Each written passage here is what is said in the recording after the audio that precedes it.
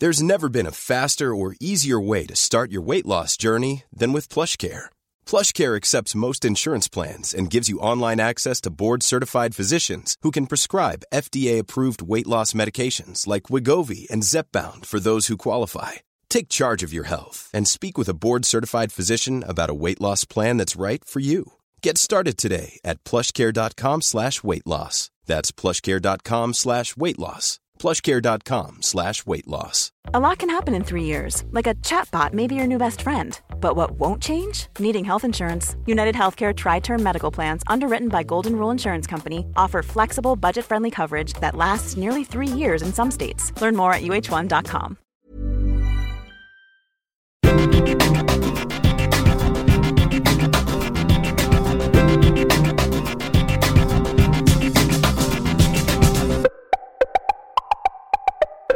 Hello and welcome to Why Would You Tell Me That, a podcast with me, Dave Moore, and him, Neil Delamere, where we explore these wonderful and weird tales and stories and facts. But we'll get to that because before we move on, we must tell you about a live episode of Why Would You Tell Me That. We told you about it at the beginning of Series 3 in Episode 1.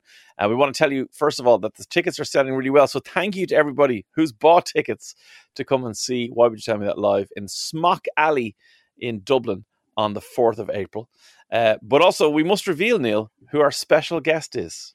It is the world's foremost gardener and all-around TV personality. Yeah. It is the ghost of Capability Brown. No, it is Diarmuid Gavin, who people will know and love both from UK and Irish television. And he's going to talk to us about his favourite plant because I've insisted on that. But he's not necessarily going to use that as the bulk of his Why Would You Tell Me That experience. No, we told you that our guest, who we're so excited to have, he's just a brilliant, brilliant man, a hilarious person to talk to. But also surprising because we told you that he wouldn't pick something from within what we would expect him, his sphere of expertise. He's pretty much, as Neil said, like the most famous gardener in the world, certainly the most famous gardener in these fair isles of ours. So when we approached him and said, hey, will you do our live episode? First of all, he said yes, which was great. And then we said, okay, well, what plant do you want to talk about? What tree? What amazing horticultural stories? And he went, no, I want to tell you about, and he said a guy's name. And I went, who? And he went, exactly. And I was like, okay, now I'm into this. So we don't want to give away what he's going to talk about, but he is going to tell us about an incredible person who has changed the world, but you don't know who he is. And if you want to go and see that, well, why wouldn't you? You can go to my website. You can go to all our socials at Dave Today FM on Instagram, at Neil Delamere Comedy on Instagram. It's going to be in the show notes of this. It's on Smock Alley's website as well, so you know where you can go. Yeah, go get your tickets. Get them before they sell because they are selling really well. And we're so grateful and so proud that they've done so well so far. But yes, that is the 4th of April, Smock Alley. Why Would You Tell Me That live? And thank you once again to everybody who's got tickets. And thank you to everybody who's listening right now. But speaking of listening right now, let's move on. What have you got for us this week? I want you to imagine your front door. Okay? Just imagine your front door in your head. Okay. Oddly enough, you're squeezing your eyes on the call and you are looking up. It's just so far away. It's in a different wing of the manor. Sorry, could somebody please bring me a photographic representation of my front door? 'Tis years since I've been outside. Okay, he's ringing a bell now, and a weirdly formed man called Igor is coming up the stairs. Igor, could you please remind me what the front door looks like? No, you've completely destroyed this. It's not up to Igor to tell you. I'm trying to access your memory. Okay. If you close your eyes. Okay, I'm picturing my front door. Okay, so you are visualizing your front door. Sorry to interrupt you there, but I have two front doors. So I have a porch, and then I have an internal front door, which is also an external front door. So which one do you want me to visualize? Sorry, I was just wondering how I'm going to kill you. I think what I'm going to do is I'm going to close the front door, the porch door in your head repeatedly. And then when I have to dispose of your body, I'm going to use your front door to sever your feet from your calves. I have two front doors. Shut up. My point is that you can imagine your front door in your head. Yeah. There are people who cannot do this. They can't imagine their front door. No, that's a very specific medical condition, isn't it? I was going to say anti-porto makey uppy head. Yeah, it's a very strange disease. Doctor, I have problems with front doors. How did you get in here? I don't know. Hey, that's why he's a comedian. So some people can't imagine things visually, so they have no mind's eye, shall we say, and it's called aphantasia. And we are going to talk to Professor Adam Zeman in part 2. He's a cognitive neurologist, and he is the man who has actually coined the phrase aphantasia. Wait, you've got someone on the show who made up the name of a thing that's a thing? Yes. Neil, that is good.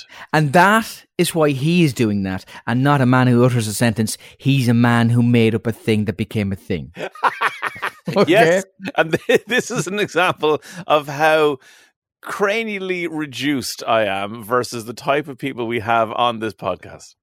David speaks about 5 different languages. English is the worst of all of those languages in terms of his ability. But because we're chatting about naming things, let's talk about names, right? Love it. First question. You speak French, don't you? Mm-hmm. Oui, je parle un peu français, oui. Would you call your child Kevin in France? You have a little baby, you're going to call him Kevin. Well, actually, I have I say very popular. It was very popular when I was 16 because there were occasionally boobies drawn in it. I have a cartoon, a comic book called, and this is written in French this way, Little Kevin. So Little Kevin is like little, it was written Litteul, the way a French person would say the word little. So Little Kevin. So I don't know why I wouldn't call my son Kevin. This was a few years ago though, wasn't it? Oh, this is when I was 16. So yes, quite a few years ago. Many years ago. Okay, well, it may not be advisable. There's only 2 Kevins in the National Assembly, which is 577 legislators. They're actually both members of Marine Le Pen's far right-wing party. To give you context there's 15 Philippes, there's 10 Nicholases, there's 10 Annes, if you kind of consider all the variations of Annes. Right. But there's a real snobbishness around the name in certain quarters in France. The French talk about the curse of the Kevins. In 2015, the director of the Observatory of Discriminations, which is a watchdog group, claimed that a candidate named Kevin had a 10 to 30% lower chance of being hired for a job than a competitor named Arthur. Sorry, I'm trying to work out where this prejudice might have come from. Is it like, do they really hate the little kid in Home Alone? Like, they're all just like, Kevin! And they just go, I can't cope with him. It's funny you mentioned that, but yeah, you have a 10 to 30% chance of being hired for a job, a worse chance than somebody called Arthur. If your name is Kevin! Which is deeply unfair, unless the job itself is pulling a sword from a stone, in which case, I mean, Arthur's pretty much a shoe-in for that.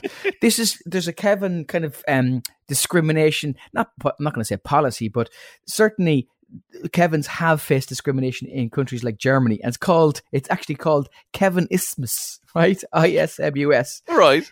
During the presidential election last year, the extreme right-wing candidate Eric Zemmour condemned the name as a symptom of defrancization and Americanization. Where is this coming from? I'll tell you, okay, this is the basis. So we know Kevin is Caoimhín, which is an Irish name, right?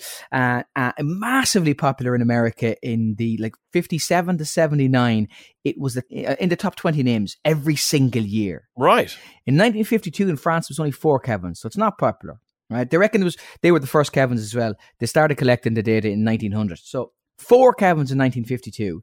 Between 89 and 1994, so think about when you were 16, Kevin was France's most popular name for boys. What? Sorry, give me the years again. 1989 to 1994. Right, so for 5 years, having not been popular forever, it was really popular. Yeah, 14,109 births in 1991 versus 4 from 1952. Okay. And what you said, they reckon it was Kevin Costner from Dances with Wolves and Kevin McAllister from Macaulay Culkin. No way! So that actually popularised it. Yeah, and it's considered this sort of gauche, in some quarters, this gauche American import, and France is becoming less French by importing this name, and it's connected to that sort of idea. Okay, so then explain to me why, having had a surge in popularity based on probably I can think of all the famous Kevins, Kevin Bacon, and I'm sure you know Kevin Federline. Yes. Who's that? He's the man who Federline was one of the first delivery companies. So there was Federal Express, Federal Line. No. Was he married to Britney Spears? Yes, Neil Delamere was your bloody. Look at you. I mean, I did not expect to get such pop culture out of Neil Delamere today, but I'm delighted. Lulled you into a false sense of security, didn't I? You did. So I'm thinking of all the famous Kevins, right? So that's fine. I can understand Costner, McAllister, Bacon. All of a sudden, Kevin is big. However, why has it now come to a situation where there are A, very few Kevins, and B, the ones that are called Kevin can't get jobs? Well, there's a backlash, I suppose, to the popularity of something, so it's a cyclical thing. One of the theories I was reading was that originally the popularity of names would come from the bourgeoisie, and they would say, listen, David is popular, and then that would filter down to the middle class, and that would filter down to the working class. The idea that these people in France were looking outside of France, this is one of the theories, and looking externally rather than from internal validation from their betters, shall we say, really annoyed their betters. And then I suppose they started the pot a little bit and went, oh, this is very American. But one way or the other, there appears to be a genuine reticence in certain quarters to call your child Kevin. I don't want to offend you. Yes. But I, for the life of me, cannot picture you as a baby called Neil, or any baby being called Neil. How do you call a baby Neil? Neil is such a grown-up man's name. My mother wanted to call me Neil, but she wanted to spell it Niall. Yeah, can I say, to those parents who did that, and I was in class in school with one of the nicest men in the world called Neil Dunn. I still don't know what his name is, because it was Niall, and I was like, Niall, and everyone's like, no, it's Neil. I was like, what? And for 6 years in school, and now I still know him to this day, 30 odd years later, and I would call him Dunner, because I don't know what his first name is. Okay, well, there's two things. One, Neil, Niall, is Neil, as in Neil Ní Nailach, who was Niall and the Nine Hostages who kidnapped St. Patrick. So it's an Irish name, right? And that's also where we have the Niels saga from the Snorri Sturluson famous Icelandic sagas. By the way, the second thing is... You're just making sound. By the way, I had a guy called Neil Dunn in my class as well, which is fucking weird. Dunn is such an awfully name, in fairness. Hang on, did you call him Neil or did you call him Niall? He spelled it N-E-I-L. Yeah, because he was sensible like your parents, except for the fact that they gave you a man's name when you were an infant. He comes out with a pint in one hand and a moustache. Hey, I'm Neil. How's it going? How's it going? I just put me coddle down over here now. I've been working a couple of jobs in there. If the revenue asked when I was in the womb, I was just off on the sick, okay? I don't know why Neil is Ronnie Drew. No, nor do I, but I'm loving it. Absolutely loving it. Have I told you the saga about my dog, by the way, a couple of years ago? Well, the fact that your dog has 3 legs? Is that No, this is okay. Oh, previous dog. This is a previous occasion, right? So, at the time, I loved that dog. My wife wanted a second dog, and I said, no, I didn't want a second dog, right? And we both spoiled that dog. Compared to like when having a dog in the 80s. I had a dog in the 80s, and he was... like, you put a collar on him, and the next door neighbor was like, "I see you've joined Greenpeace, you hippie bastard." Yeah, totally. And he was one of those mongrels that's utterly indestructible, like a cross between a spaniel and the black box flight recorder from a jumbo jet. He'd be the last thing left after Armageddon. They're always black with browny gold colours. No matter what, if they're one of those indestructible mongrels, that's their colouring. And a little white flash in the front of their chest. Yeah.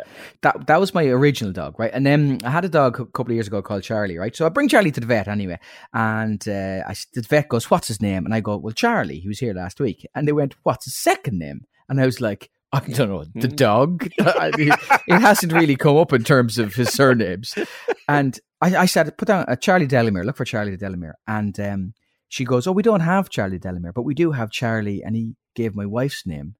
He was under my wife's surname. Oh, Dave. my God. I went straight back to the house where my wife was having lunch with a friend of ours. And I was like, "What is going on here? The dog should be called Charlie Delamere."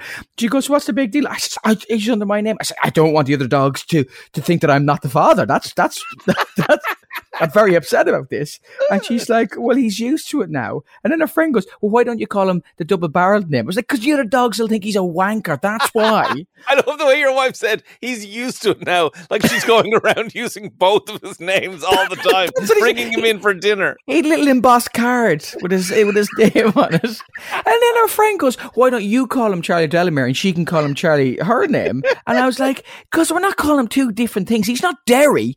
What do you want me to call him London Charlie or something? And then my wife goes, you call him Charlie Delamere. No, my wife actually goes, why don't you we'll call the next dog your surname. Right. And I went, well, I'm not waiting 10 years for Charlie to die. So we got two dogs in the end, and I think that's what the whole thing was about, to be perfectly honest with you. I think I was completely tricked into it. Well, you missed out. You missed one little trick here, which is how I named our dog. So, Lorna. Yeah, Lorna. So Lorna, great name for a dog. And I love Charlie and I love Lola. I love dogs with normal human names and not, oh my God, a dog called Neil would be incredible. Yeah. Imagine that. Neil, come here. Come here. What are you doing, Neil? Stop it. Stop sniffing that dog. That's an amazing name for it. Sorry, Neil. You're no longer human to me. You're now just a dog that looks like a man. Okay. Anyway, what we did was my wife loves a dog with a human name. Okay. And okay. I don't mean like, let's face it, Lola, of course it's a human name, but it's quite a dog name though. A doggy name ring to it. Yeah, exactly. So what she did was she wrote acceptable names for the new puppy. So there was Margaret, there was Rosemary. We couldn't call my three-legged dog Margaret because the short is Peg. And that that's true. So Rosemary, yeah. Rosemary, there was Margaret, there was Rosemary, there was Celine. There were like women's, women who work in the church. There were those kinds of names. Like, Go down. You know what you need to know? Go down to the parish hall and Celine will have you signed up in those kind of names, right? And Lorna was in there. Lorna will take care of you, whatever. Okay. So what we did was then we wrote 7 or 8 of them down on a piece of paper and left them on the ground by the fireplace and then held the puppy back at the sofa. And then eventually he said, 1, 2, 3, kind of like a wind-up toy, go. And the dog kind of sniffed around and saw us put them down. So she went over to see what we'd done.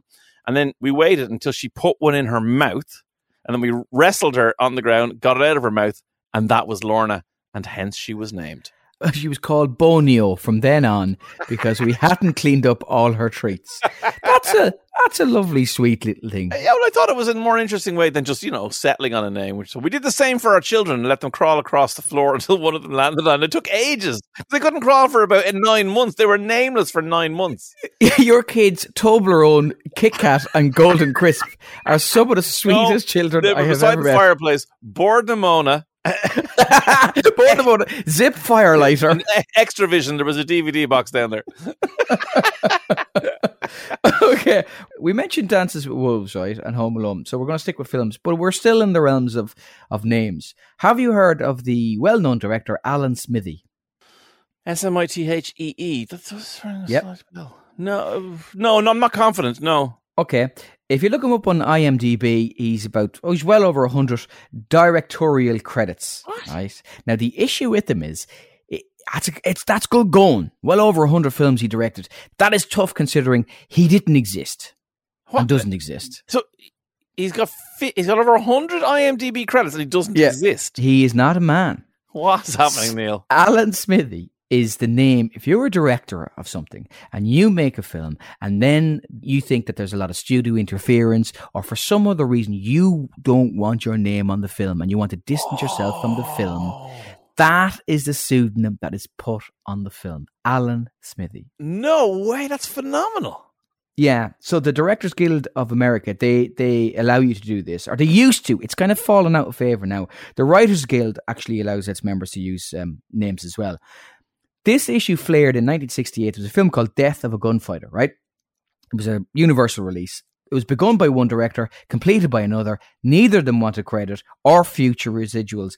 And the DGA panel just went, okay, well, it's not representative of either your input. And we don't want Universal to run the film without any credit because that tarnishes the film. And it undermines the idea that directors have prominent billing. So they went with Smithee.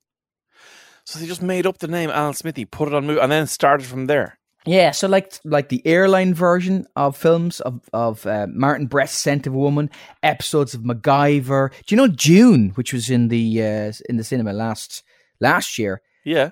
Obviously, that was David Lynch, but the TV version of that, Alan Smithy, Michael Mann, TV version. Hang on a second. So when you're putting a movie onto a format where it's been, like, you always get that thing, especially on airplanes, this movie has been edited to make it appropriate for watching on an airplane. Because obviously you could be watching something on the screen in the back of the headrest, and there could be a 2-year-old sitting beside you, and they're not supposed to see the things that you're looking at. So they have to edit out some of the violence, obviously some of the sex scenes, all that kind of stuff. And if you think that has sufficiently impacted on your art, authorship or your art of the film, you go, no, I don't want my name associated with that version. So Alan Smithy does it. Wow. Episodes of The Simpsons, MacGyver.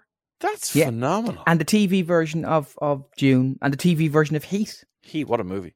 It has stopped being popular now for a very specific reason. Right, and try and get your head around this, right? So a guy called Joe Esterhas made a film called, an Alan Smithy film, Burn Hollywood Burn, right? And the premise of this was that there was a director called Alan Smithy, and he wants to take his name off a picture. But the catch is that the DGA goes, okay, but the name we have to put on it is Alan Smithy. That's right? Brilliant. That's brilliant. So this, and then the word kind of gets out in the public. Lots of people kind of know about this now. Right. I think it's actually even been on QI. I'm not sure.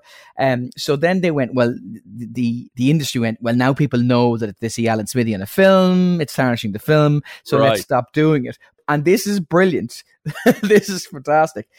The film that Esther has made, the director of it didn't like it. No. So Estras was actually the director of the film in the end. It was credited to him rather than a guy called Hiller. Who actually, so he nearly got a movie about a director, nearly got directed by Alan Smithy. Yes. It's actually a mind melt, that is. And I've got one last thing for you. This isn't really about names, but it's more about kind of identification. Go on. Painting a cow to look like a zebra. I can't believe is illegal on a number of levels. Is illegal, but great crack. Has been found to reduce fly bites by 50%. No. Yeah. So that is one thing I do. Like, I feel so sorry for grazing animals. Like, the reason a grazing animal has a tail is specifically to swish flies off its arse. Like, nature has made it so that it goes, perfect animal, 4 stomachs, flat teeth, like, nose in the grass, long neck. It sounds like me after Christmas. Chewing the cud, has no interest in any kind of other life. This is perfect. And, it's going to be bitten constantly on the arse and on the nose and on the eyes by annoying little pesky flies, which are also part of a delicate ecosystem. And the only weapon it has in its arsenal to get rid of them is a swishing tail. Yeah, you do feel sorry for them, but maybe this is the answer to it.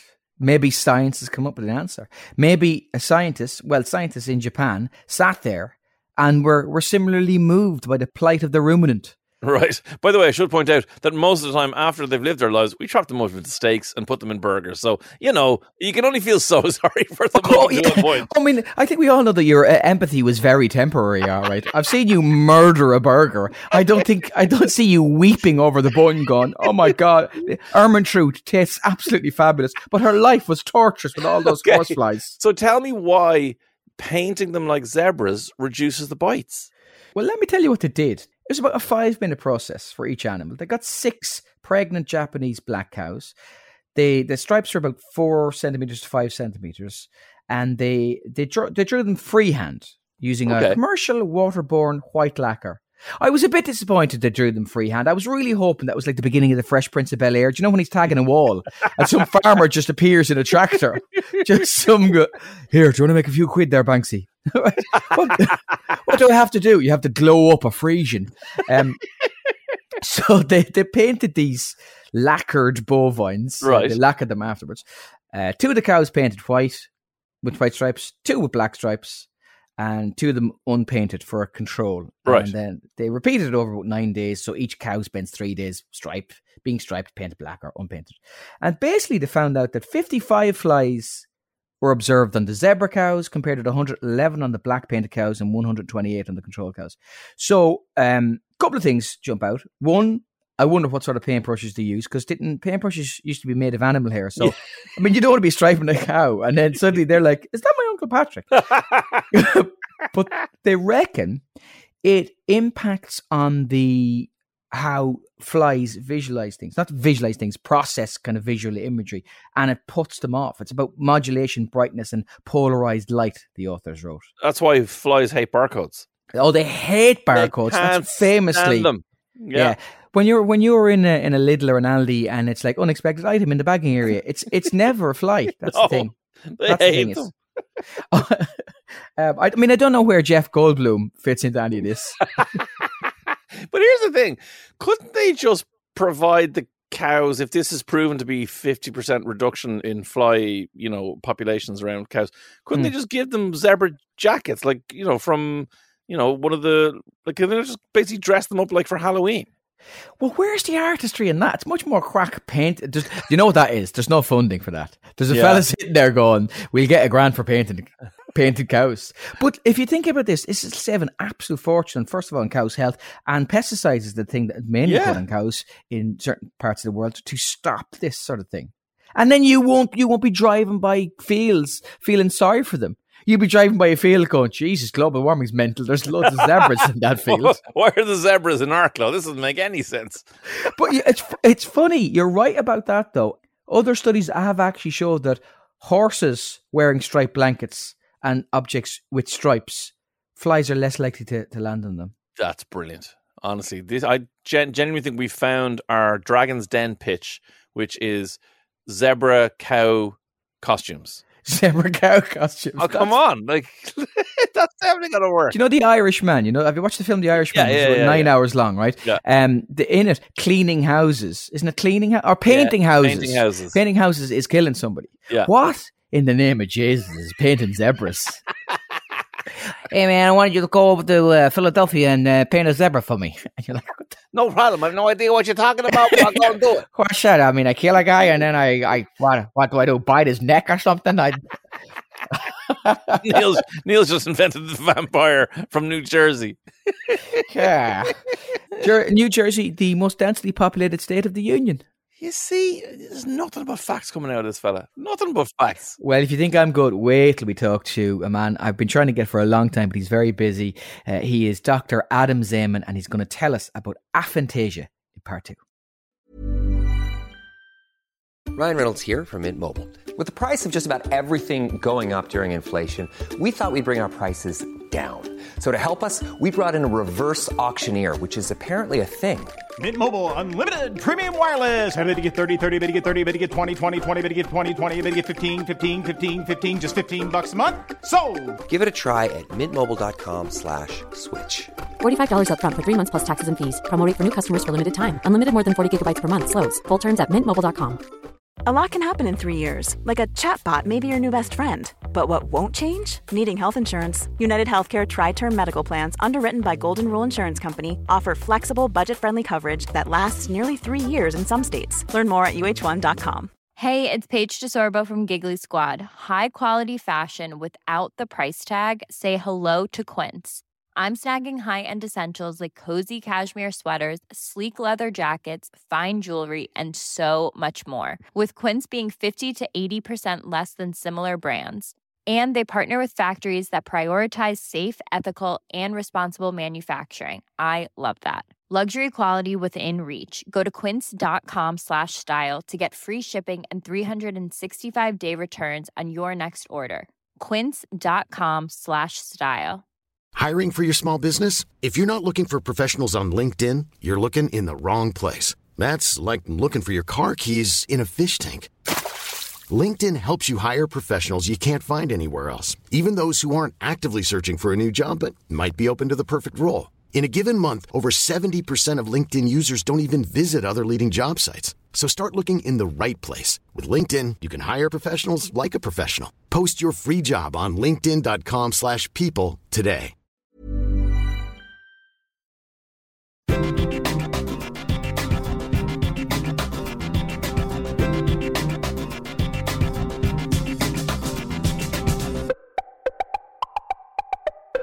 Welcome back to part 2 of Why Would You Tell Me That? I am delighted to say we are now joined on the line by Professor Adam Zeman. He's a cognitive neurologist from the University of Exeter's Medical School, and he is the man who coined the term aphantasia itself. Great to have you on the podcast, Professor Zeman. Good to be here. Since you came up with the term, could I ask you to define aphantasia for us? Sure. So aphantasia is lack of the mind's eye, an inability to visualize.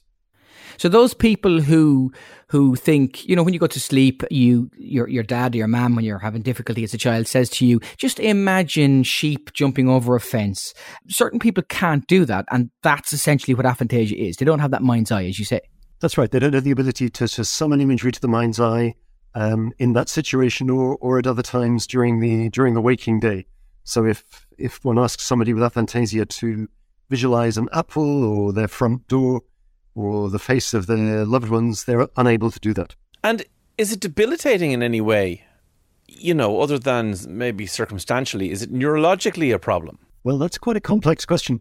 I don't regard it as a disorder. I think of it as a kind of intriguing variation in human experience. I think that it certainly has some associations, some of which are disadvantageous, but it also has some advantages. Oh. Let me start briefly with the cons. So one disadvantage is that people with aphantasia as a group seem to have a slightly thinner than usual autobiographical memory. So when they remember an event from last year's holiday or the last wedding they went to, it's more difficult for them to call details to mind than it is for most of us. And I should perhaps say that although we coined the term in the context of visual imagery, quite often aphantasia affects other kinds of imagery too. So if you lack visual imagery with aphantasia, you're quite likely to lack auditory imagery as well. Oh. And to have difficulty with using your mind's fingertips, so to speak, or your mind's nose. So sensory imagery seems to be generally rather deficient in folk with aphantasia, and that's associated with a reduction in the richness of autobiographical memory. There are a couple of other interesting associations. So one is with face recognition difficulty. I should say none of these associations apply to everyone. And we think that aphantasia is probably more than one thing. If you like, it's a kind of feature of experience which can occur in different contexts. So sometimes associated with autobiographical memory difficulty, sometimes with face recognition difficulty, sometimes with autistic spectrum disorder. Dave, you'll find this interesting. People have reported, obviously a lot of this is reported, people who have aphantasia have reported not liking fiction, for example, because you're not imagining the same thing that somebody who doesn't have aphantasia is imagining when they read a book. Yeah, that's right. So actually a very common anecdote I've heard many times now is I never have the problem that other people have when they go to see the film of the book. And they say, he didn't fall the way I'd imagined him. Right, okay. And would that not be the case, not just in fiction, but also in an historical biography, for example? You're reading about somebody who lived maybe 300 years ago. You've no way of knowing what they looked like, so you create an image in your mind of a situation, a city, and a person. That would then be the same, I suppose, would it? Yeah, I think that's right. Though on the whole, people with aphantasia seem to be rather more comfortable with facts, so they prefer reading history, popular science to fiction. Gotcha. Particularly fiction with a lot of descriptive prose, which doesn't do much for them. So if we can broadly put that under cons in inverted commas, yeah, the pros would be what? So, well, one interesting observation is that if you have aphantasia, you are a little bit more likely than otherwise to be working as a scientist or in maths or in IT. So it seems to bias people a little to what you might think of as more kind of abstract professions. Is that not slightly counterintuitive? Why do you find it so? Well, in the sense that the abstract nature of those disciplines, maybe it doesn't require imagination, but it isn't like history, for example, where you simply learn off a series of facts and dates and repercussions, and that's how you study it. Well, so it's interesting that you mention imagination, because another interesting detail here, which I was going to mention, is that it's become clear from our work that there's a very important distinction between visualization and imagination. Well, people with aphantasia can't visualize, and they often can't experience imagery and other sense modalities, but they can be highly imaginative. So we now have many good examples of this. One rather dramatic one was that quite early on, I had an email from a man called Ed Catmull, who is or was until recently, the president of Pixar Disney. And wow! He won the Turing Prize recently for innovations in computer animation. And he had known for some time that he lacked imagery. And he'd become quite interested in this and had begun asking artists who worked within Pixar. And his favourite illustrator turned out to be Afantasia. And again, had known this for some time, and he'd had arguments with other illustrators who'd said, but you must be able to visualize, because otherwise how can you draw? He said, well, I just do it. And in fact, he said that he sort of discovers what it is that he wants to depict through the act of drawing. Can we go back to where you came across this first? Because we should say we had Susie Dent on the show from Countdown recently, so she will probably appreciate the origin of the word. Fantasia is Greek for imagination, so A as in atypical or asymmetrical, aphantasia. And Aristotle wrote about the kind of sixth sense.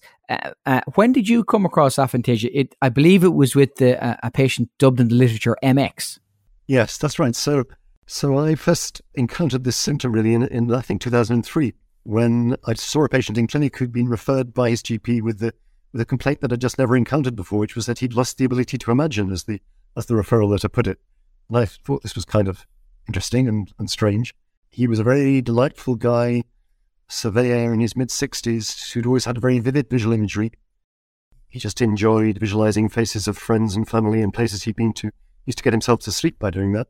And he'd had a coronary angioplasty, a procedure to enlarge one of his coronary arteries. And when he came round from that, he realized that he just couldn't do this anymore. He couldn't summon imagery to mind. So I found this rather intriguing, and we went on and studied him in some detail, ultimately doing an fMRI study, a brain imaging study, in which we showed that when you and I try to visualize, if we have imagery, we will activate visual regions of the brain. And we showed in MX that when he looked at famous faces, he had normal brain activation, but when he tried to visualize them, he failed to activate these visual areas. So there seemed to be an interesting sort of correlate for the change he described in his experience. And I didn't expect this to go too much further. We wrote a paper about him, but I thought it was quite an obscure paper. But it got picked up by an American science journalist who wrote an article in Discover about MX. And then over the next few years, people began getting in touch saying, we're just like this guy, but we always have been. We always realized there's something a little bit different about me. When other people reminisce, talk about last year's holiday, they seem to have an experience which is a bit visual, but I can't generate that kind of experience. And so once about 20 or so such folk had got in touch, we thought we should describe them. And the phenomenon seemed to lack a name. So there were various slightly obscure terms in the literature like visually reminiscence and defective revisualization. So I thought it needed a catchier term, and so that was the reason for coining the term aphantasia, and that seemed to do the trick. I think words are quite powerful things, and since then about 16,000 people have been in touch. Wow. And do we know roughly how many people in the general population have some degree of aphantasia, either for one modality or global? Focusing on visual imagery, we think that the frequency of aphantasia in the general population is around about 3%. It depends a bit where you draw the line and how you, so to speak, diagnose aphantasia. So we've been using a questionnaire, well-known questionnaire called the Vividness of Visual Imagery Questionnaire, which invites you to visualize 16 scenarios and then rate your image from as vivid as a real scene, which gives you a score of 5 over 5, to no image at all and just thinking about it, which gives you a score of 1 over 5. So 16 over 80 is the lowest available score, and clearly somebody who scores 16 has aphantasia, but then you can draw your cutoff anywhere above that. For various reasons, we put it at 23 over 80. The frequency is around about 3%. And do you think then that if people got in touch and said, I've always been like this, is it hereditary? Are you born with it? Or is it something like what happened to MX, where he had a heart operation that then caused this issue? Yeah, so the 3%, the great majority of people within that 3 or 4% have lifelong aphantasia. So far as they can remember, they've always been that way. And we think it probably is partly genetic. I'm slightly sticking my neck out here, but certainly if you have aphantasia, there is a roughly 10-fold increase in the likelihood that one of your first-degree relatives will have it. So it's certainly familial. And, most psychological traits are partly genetic, so my hunch is that it will turn out to be to some degree genetic. Yeah. In MX's case, what was it about the angioplasty that caused his aphantasia to occur? That's a very good question. We don't really know. We didn't see him until a few months after that, so it was a bit late to establish for sure whether or not he'd had a small stroke, which would have been, of course, right, probably the likeliest explanation. When I began, so this symptom was new to me, but when I began reading about it, I discovered that there were about 100 cases described since the 19th century of people who'd lost imagery following various forms of brain injury, often traumatic brain injury, occasionally stroke, meningitis. Also, interestingly, there are some psychiatric causes for losing imagery, so depression can do it, depersonalization can do it.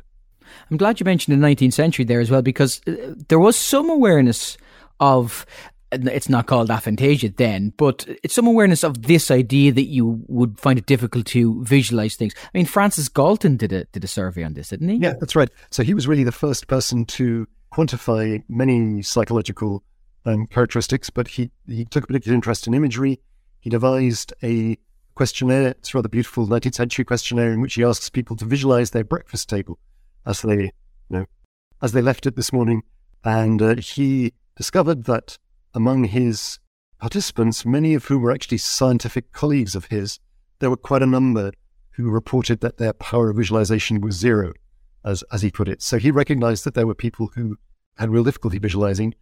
But then, curiously, that observation was was never picked up again until pretty recently. One American psychologist who was himself aphantasic surveyed his students and noticed and came up with a frequency quite close to the one that we've observed. So if you can have somebody who has a 16 out of 80, shall we say, as the score, and that makes them aphantasic, you can also have the other end. You could have someone who is almost 80 out of 80, They're getting 5 out of 5.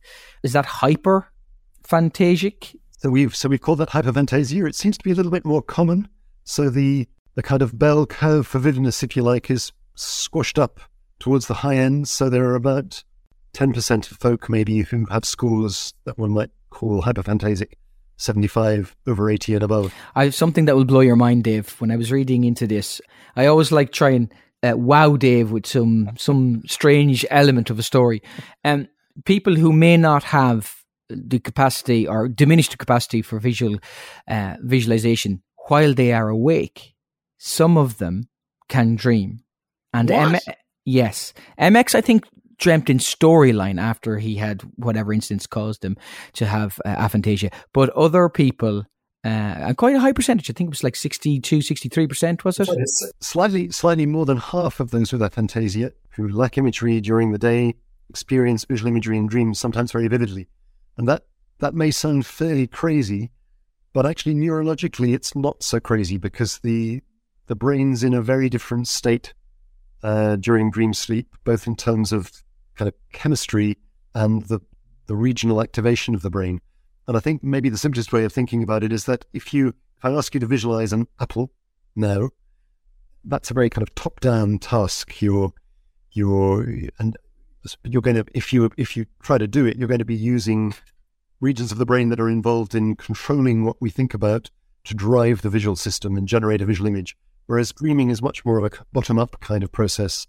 It's involuntary, although in both cases you probably use your visual system to generate the image. The way in which the image gets kicked off is very different in the two cases, in the wakeful case and the dreaming case. I wonder, ourselves and anyone listening, is there a way in which you could, without doing your 16 visualization questionnaire, is there a way in which you can determine or have an indication as to whether or not you may be aphantasic and maybe don't know about it? Yeah, I think the point of departure really is your own introspection.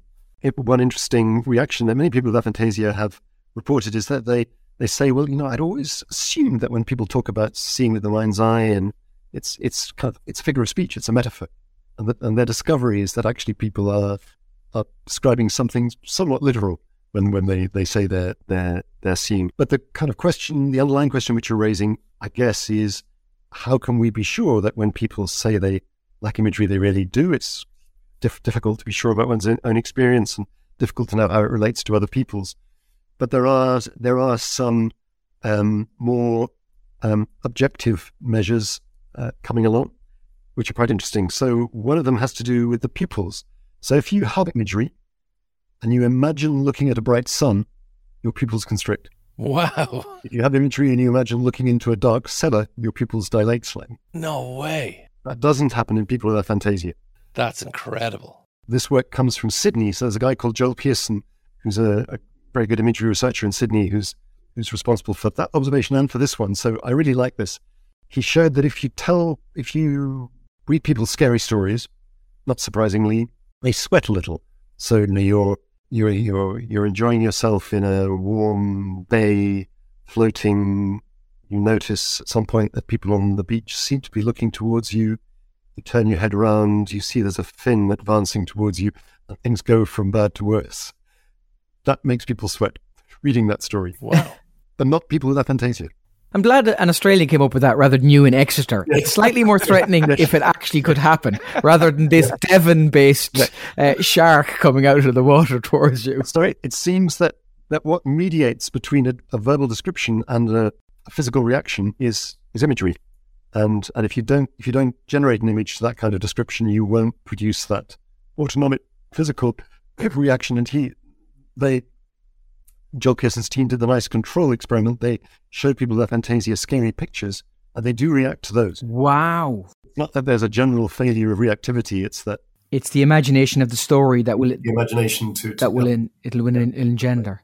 So if someone can dream, I know you said it's a top down versus a bottom up kind of case, consciousness versus kind of not conscious, but that would suggest though that the hardware, shall we say, is there, but the software isn't engaging, shall we say. Can you train yourself to be a better visualizer? Yeah. So I think that's not a bad way of putting it. I mean, just before I answer the question directly, in a sense that has to be true, doesn't it? Because people with aphantasia, on the whole, can recognize things fine. So they clearly know in some sense what things look like. What they have trouble doing is generating an image on the basis of that knowledge. And I think the best bet probably is that there's some abnormality of wiring or connectivity in the brain, if you like, which makes it difficult for them to do that. Most psychological abilities can be trained, so it would be surprising if imagery couldn't be, but a lot of people with aphantasia now have told me that they've tried, and the vast majority have failed. So I think it's not easy for people with aphantasia to overcome whatever the underlying obstacle is. I'm wondering, does it affect anything like, for example, a cognitive map? Is that a visual thing? Whereas if I think to myself, if I get off the train at this station and I need to go to this place, I know where I need to walk. Do people with aphantasia, are they familiar with that kind of direction, or is that an image-based thing? So that's a really nice question. And we probed that in a way so the way we responded to all the many thousands of contacts we received was to send people a visual imagery questionnaire, but also to send them what we call the imagery questionnaire, which is a questionnaire just asking a range of questions which we thought would be interesting to answer. And one of these is count the number of windows in your house or apartment without leaving your chair. And people with aphantasia, on the whole, can do that absolutely fine. And when you ask them how, they say, well, I've got some sort of mental map. I'm not seeing it, but just where the windows are. And there seems to be a distinction, or there is kind of a theoretical distinction between object imagery, so imagining the visual properties of objects, and spatial imagery, which is this more kind of schematic understanding of the spatial arrangement of things. And that seems to be preserved in people with aphantasia. And that may be relevant to their liking for science, because that kind of understanding is probably quite relevant to science. Very much so, yeah. It doesn't seem to be any barrier to loads of careers, because as you said, animation, which I think is definitely counterintuitive because that deals with images, there's no bar to that. Richard Herring, the well-known comedian, I saw recently said that he has aphantasia, and he's certainly extremely creative. It seems to me that people's brains are extremely plastic, to use that phrase, and people can they don't even know they're doing it. Same way MX didn't know. Their brain figures out different ways to retain information. It's just not based on what it was maybe before they had that angioplasty in that person's case. I very much agree. And I think this is one tiny piece in the big jigsaw of cognition. And I think if you have imagery, you'll probably use it in your thinking. If you don't, there are clearly many other ways to to get to where you want to go.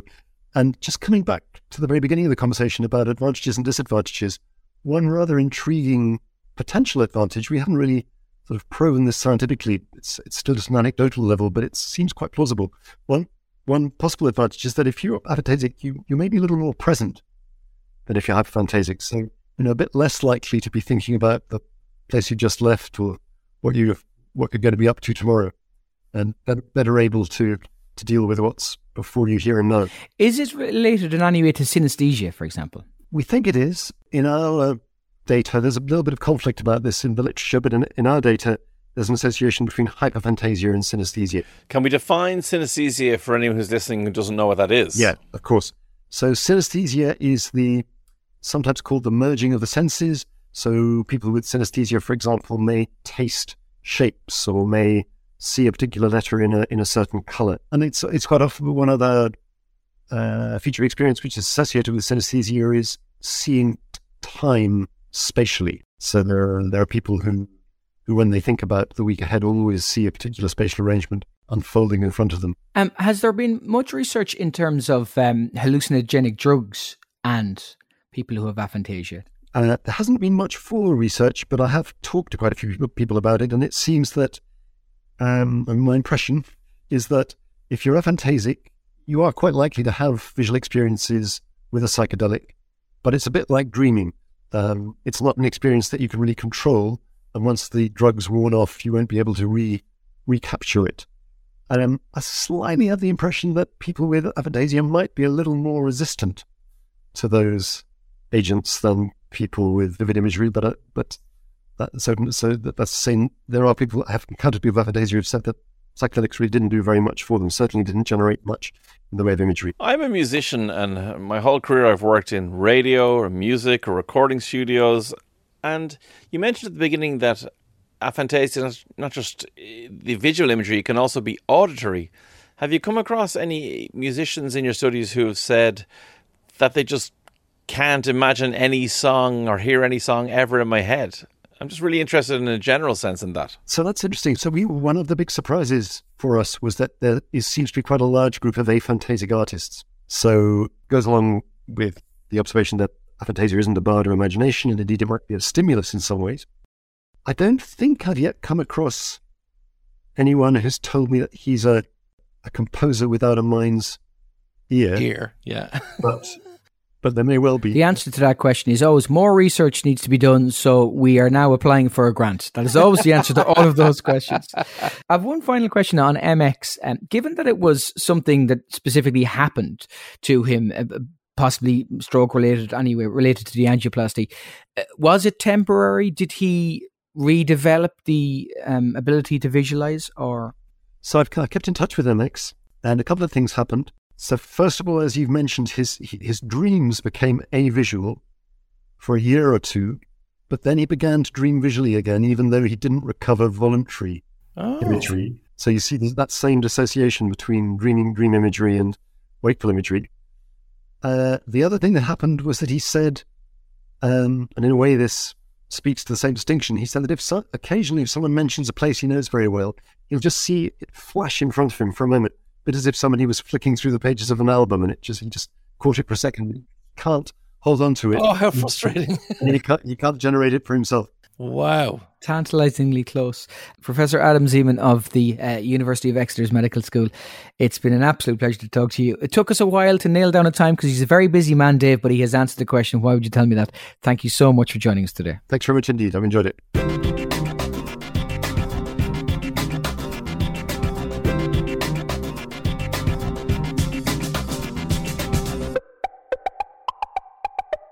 Welcome back to part 3 of Why Would You Tell Me That? Well, Dave, not only is it good enough to get somebody who can talk about something as interesting as aphantasia, but to get the man who coined the phrase. Come on. Yeah, look, it's a level of get that I have yet to achieve. You're now in the lead with getting somebody who actually coined a phrase. He was brilliant. Professor Zeman was absolutely amazing.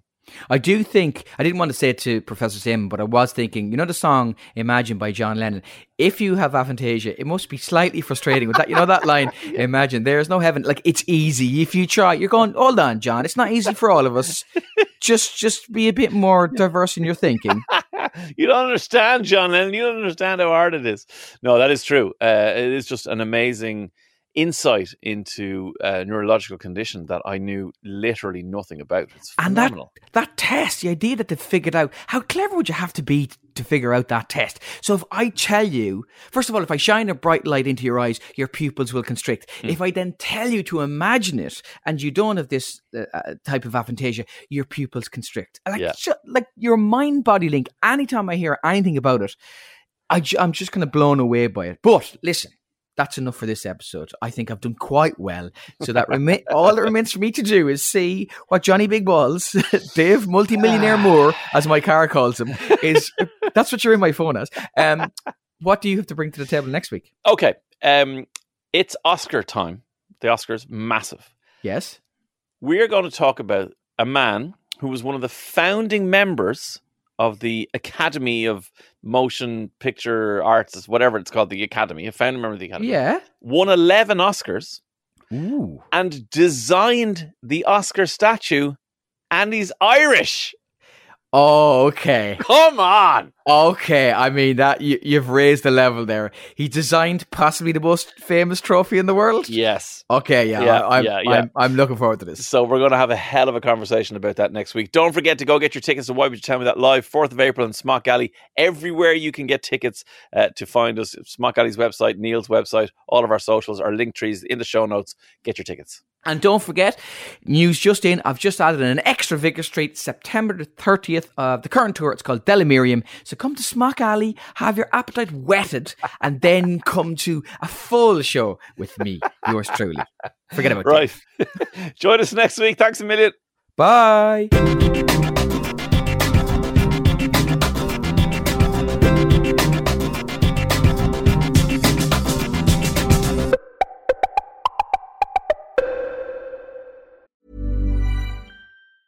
Planning for your next trip? Elevate your travel style with Quince. Quince has all the jet-setting essentials you'll want for your next getaway, like European linen, premium luggage options, buttery soft Italian leather bags, and so much more. And is all priced at 50 to 80% less than similar brands. Plus, Quince only works with factories that use safe and ethical manufacturing practices. Pack your bags with high-quality essentials you'll be wearing for vacations to come with Quince. Go to quince.com/pack for free shipping and 365-day returns. Mom deserves the best, and there's no better place to shop for Mother's Day than Whole Foods Market. They're your destination for unbeatable savings, from premium gifts to show-stopping flowers and irresistible desserts. Start by saving 33% with Prime on all body care and candles. Then get a 15-stem bunch of tulips for just $9.99 each with Prime. Round out Mom's menu with festive rosé, irresistible berry chantilly cake, and more special treats. Come celebrate Mother's Day at Whole Foods Market.